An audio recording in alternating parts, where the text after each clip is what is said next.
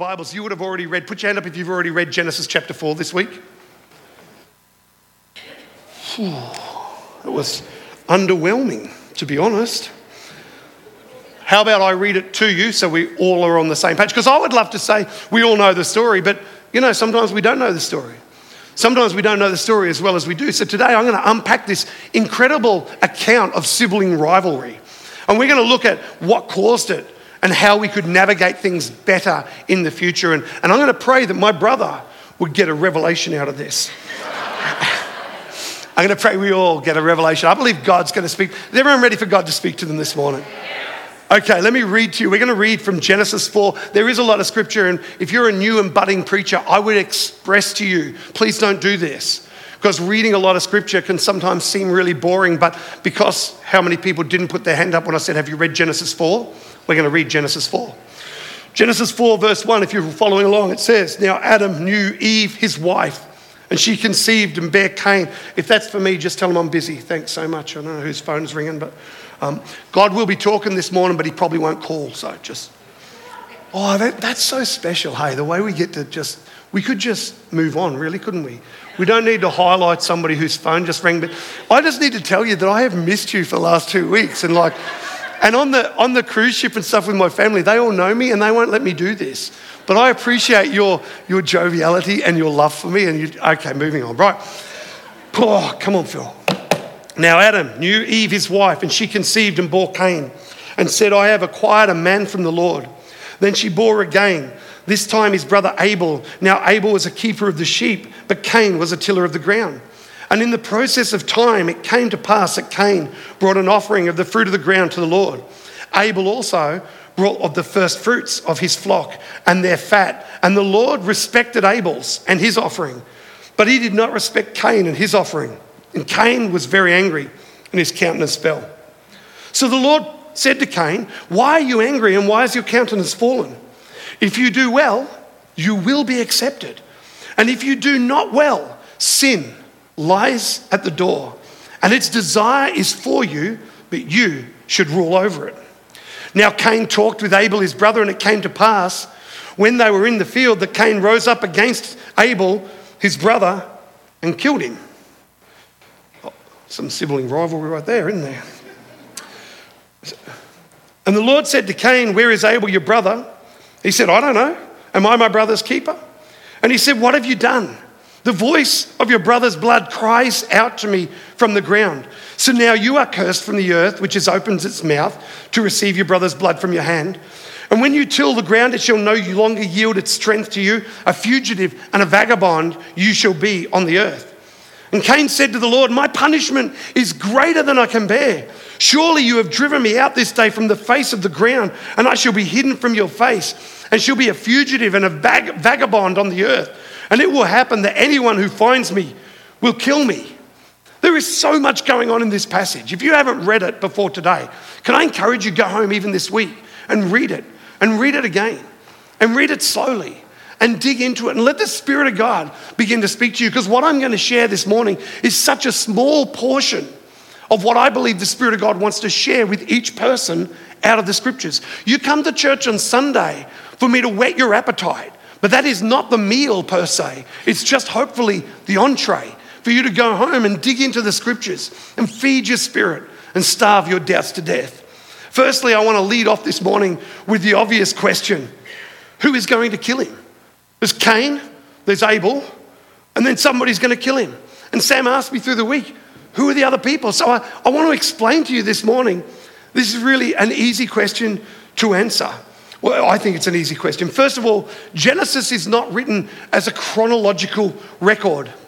Genesis is not a textbook. It is not a science book. It is not a forensic record. It is not there to spell out all the other details. It is telling you an account of two brothers. It is telling you an account of how sin influences our life. It is telling you an account of what happens when you allow sin to continue to influence your life. It is not telling you an account of everything else that has happened. By now, we know that in the next chapter, Adam has another son, and they name him, and they say his name is Seth, and it begins to talk about his lineage from that point. But Adam is 130. And if you've ever been a 20-year-old man, you know there's a good chance that Adam has more than 3 children on the face of the earth. That was met with stunning silence. Thank you so much. I appreciate it. So I want to say to you, it's not a forensic record of everything that's going on that's going to try and we can follow through and then find fault with it. What it is it's telling you about these 2 brothers and telling you how sin influenced them in such a way that they caused one to rise up and kill the other. Let me tell you this, if I was telling you a story this morning about 2 cars that had a horrible collision down on Cusack Lane, and I began to tell you the incredible story of the 2 cars that had a horrible collision. Maybe it was a high-speed crash. And the 2 cars had this incredible collision. I may go, one was a blue car and one was a red car. I may even go, one was a Ford and one was a Holden. But the story is about the collision. The story is not about whether one was a Ford Escort, I think 1971 model, and the other one was a Holden Barina, maybe 1984. It's not about that. And if I said then the police put up a roadblock and because of the collision, they had to divert traffic, I wouldn't be riding in on the first car they diverted was a Toyota Arion, I think it was green, and then the second car they diverted was a Mercedes SLE 3000. I wouldn't tell you all that because it's not part of the story. And so in the same way, when you're reading the scriptures, don't try and read them as a forensic record. It's not a forensic record. It's not going to encompass all the detail. Otherwise, the 66 books of the Bible would be very, very big and very, very boring because Adam and Eve probably had more than a few children. And if they began to name them all, who's ever read the genealogical record? Yeah? Who's ever read the book of Numbers? It's just talking about one tribe, like, kind of like one generation of people. Who's ever read the book of Numbers? Come on, put your hand up. Who's ever got halfway through and thought, my gosh, this is dead set dull, right? So in the same way, when the author's telling you these stories, it's not telling you everything. It's telling you this bit that matters. So this morning, we're going to zoom in on this bit that matters. That might help somebody answer the question and understand why is it only telling us. Genesis is called the book of beginnings, and I know the amazing Brett shared that with you the last couple of weeks. It's a book of beginnings. It tells the first accounts. It tells the origin story, the origin of the universe. It's not a scientific textbook. It doesn't tell you how DNA works. It doesn't tell you how all that works. It just tells you this is how it all started. And it goes on a bit further. It tells you this is how man and woman started. Adam and Eve, they were the first 2 people. And that tells you about the fall, the original fall. This is how that happened. She did something she wasn't meant to. This is how it happened. And then it goes on. It says, now I'm coming to a new story. It says Cain and Abel. They had 2 children, Cain and his brother Abel. And they go on a little bit further and they says, listen, this is what happens in this story. In this story, they both brought an offering. In this account, one offering was accepted and the other offering was rejected. One offering was fine. And then we could pause for a minute. We could ask, well, why was one offering accepted? And we could maybe speculate. I've heard lots of speculation over the years. Well, one offering was accepted because it was a blood offering and the blood of the animals had to be spilt. And if you didn't offer a blood offering, it wasn't acceptable. Except when you come over to Leviticus and you realize in Leviticus, if you couldn't afford a cow, you could give a pigeon. And if you couldn't afford a pigeon, you could give grain. If you couldn't afford grain, you could give flour. Like, it's not just about what was offered, okay? It's not just about the type of the offering. So that should release some people here. It's not just about the type of the offering. In fact, if you wanted to look at it, and I'm not going to do it today for the sake of time, but if you were going to dig into it a little bit, you would notice in verse 3, we're going to put it up. Verse 3, it says, and in the process of time, everyone say in the process of time. If you wanted to dig into that a little bit in the Hebrew, you would see the words in the process of time. And in the process of time simply means at the end. And then we're going to go to verse 4 and we're going to compare the two really quickly. It says, and Abel also brought of the firstborn. And if you were to look at that, you would see that it meant the first and the beginning. And so you start to see something that was going on. Abel brought the first. Abel, in fact, Hebrews says that Abel's offering, Hebrews 11 verse 4, says Abel also brought, Hebrews 11, says by faith Abel offered to God a more excellent sacrifice than Cain, through which he obtained a witness that he was righteous, God testifying of his gifts, And through it, he being dead still speaks. But everyone say by faith. What was the difference? Abel brought one by faith. It starts with the heart. It's not about what he gave or how much he gave, but it was the heart motive. Abel brought it straight away. In other words, the first lamb that came out, Abel went, this is for God. I am given the best. I'm not going to wait and see how my calving season goes and then decide which one, this is a good breeder, I'm not going to kill this. This one I'm going to give to God. It's kind of the run to the litter. He took the first and the best and he went, this is for God. But when you read through Cain's offering, he says, in the process of time, at the end of the season, at the end of the harvest, when everything had been checked and accounted for and balanced out, he kind of went, you know what? Now that I got everything sorted out for me, now I'll give God this. One was a leftover offering. You can check this out yourself. If you read through the Hebrews and you keep looking on the King James Plus version, you can read through the Hebrew. It opens it up and you'll see the language open up before you. But I'm just going to move on real quick. So I want to say one was by faith. One was that I get to give God an offering. And one thing I noticed, that when we come to Christianity, we become Christians, generosity is a default position. You know, you have to be taught not to be generous. You have to be taught how to be stingy. You have to be taught, well, don't go giving that minister that much and don't you be going giving to that. When you get saved, I mean radically saved, man, you just want to give God the best. And when you follow along for a while and you get caught up in religion and it becomes a got to, you start working out what you got to give and what the littlest amount is. And, I'm going to hold this back and I'm just going to leave it there. I'm just going to let that be on your consciences.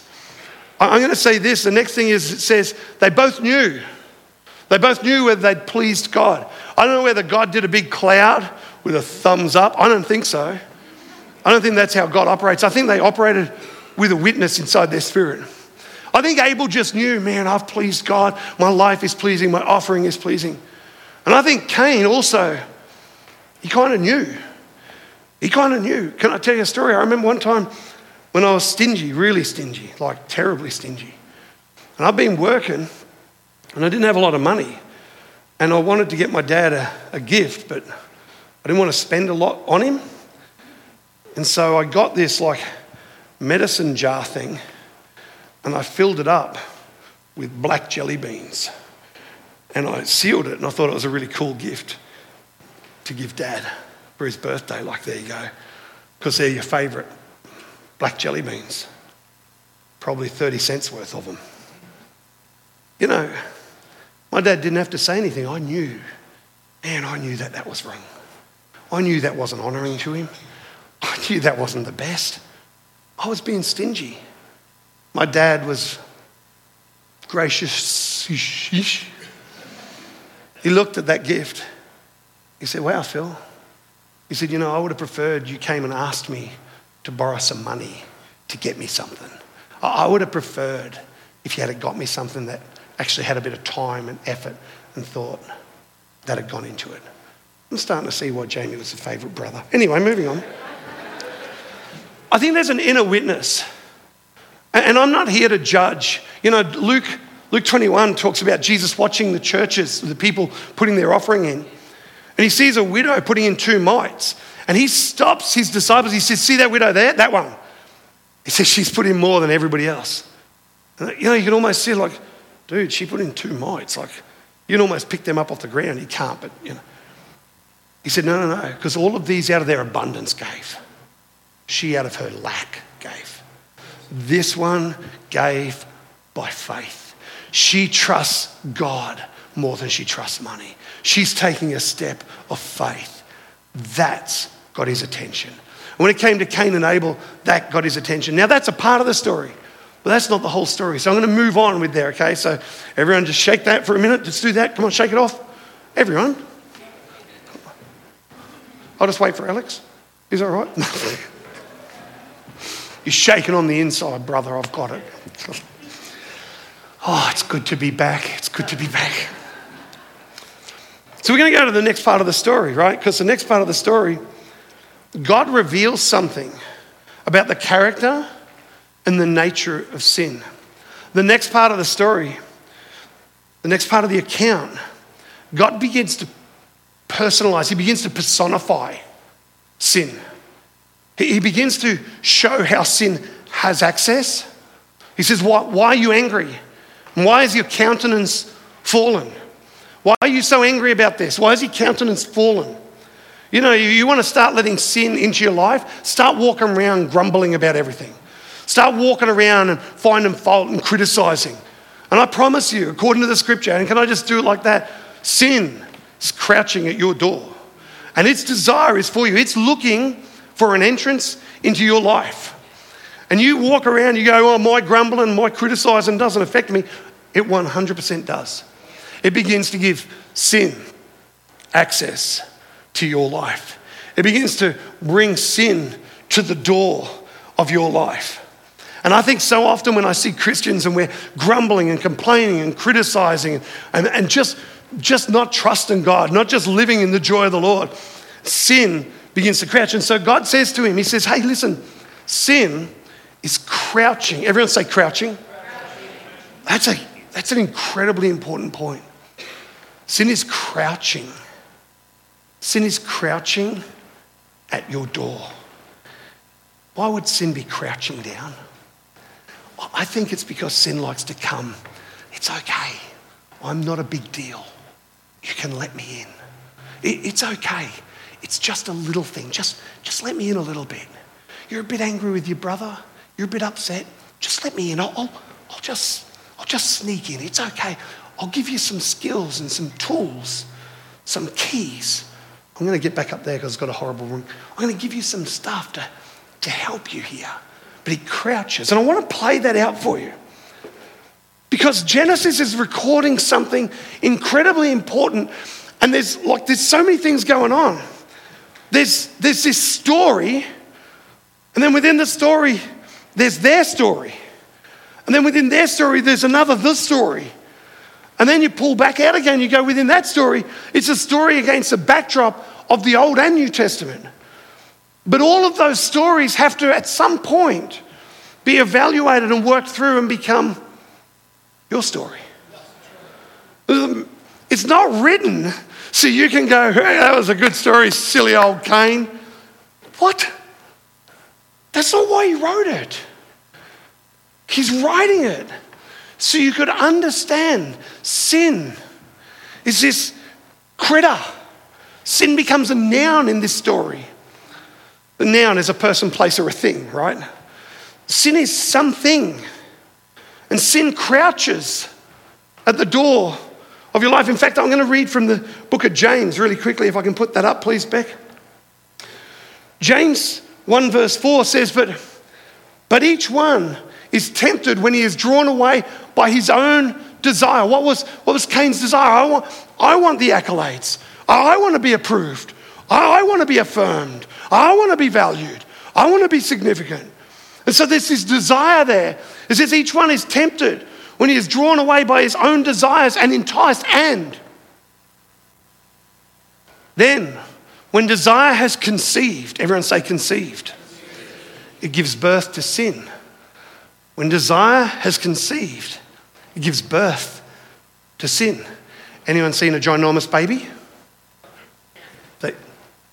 All the women who've had children go, yes. No, but babies are small, right? Compared to what they grow into. Babies are small. Babies start small and innocuous compared to what they become.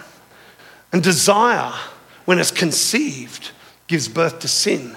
And sin, when you nurture it and you feed it and you water it and you look after it, sin begins to grow. What starts crouching at your door when you give access begins to get a little bit bigger and a little bit bigger. And the Bible says that sin, when it's full grown, brings forth death.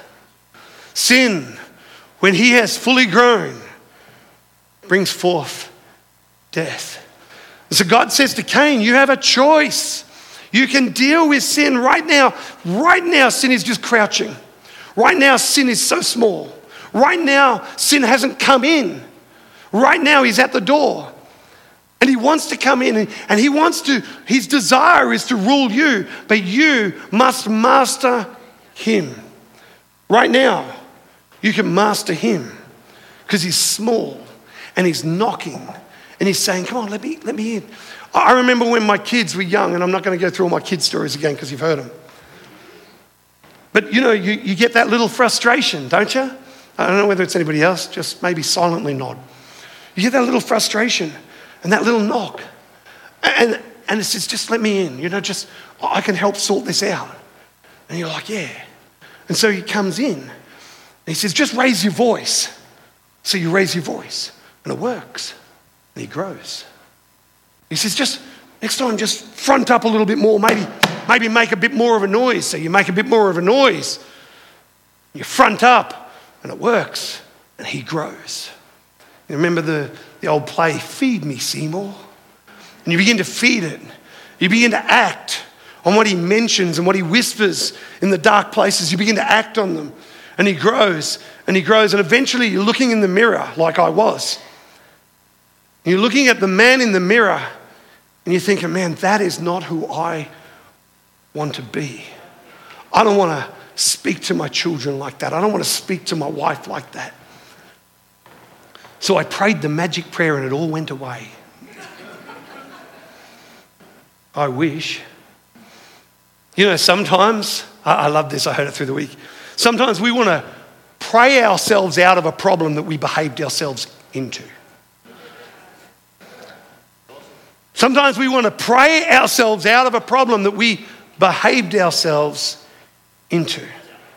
I want to suggest that sin crouches at your door and its desire is for you. He wants to come in and ruin your marriage. He wants to come in and ruin your ministry. He wants to come in and ruin your parenting. His desire is to destroy your life. He has no love for you. He comes like a little critter knocking at the door. And God's word to you is you must master it. You must master it. Can I give you a contrast for a minute? I know I'm jumping around. I hope you're following. Can I take you to, I've got this later down, but I'm jumping because I want to go to this. I just want to contrast two things. Sin crouches. Everyone say sin crouches. And his desire is for you, but you must master it. I want to give you Revelations right now. Revelations 3 verse 20. Revelations 3 verse 20 is about Christ. I want to give you a couple of pictures. Sin is at the beginning and Revelations is at the end. Sin starts the story and Revelation finishes the story. Sin comes crouching at your door and Jesus comes and he says in Revelations 3 verse 20, behold, I stand. Behold, I stand. I'm not coming like a coward. I'm not coming to deceive you. I'm not coming to trick you and coerce you. Behold, I stand. I stand at the door with all my glory and all my splendor and who I am on display for all to see. I'm not trying to trick you or tempt you or do anything. I stand at your door and I knock. I stand at the door and I knock. And if anyone hears my voice, and opens the door to me, I will come in and I will eat with him. And he will eat with me. And we will commune together. Church, I believe that sin crouches at our door through criticisms and complaints and bitterness and hurts and frustrations and offenses and 1,000 myriads of ways that he comes and he crouches. And every day you take up the cross. Every day you have a choice whether you allow sin to influence or whether you say, Jesus, what would you say at this moment?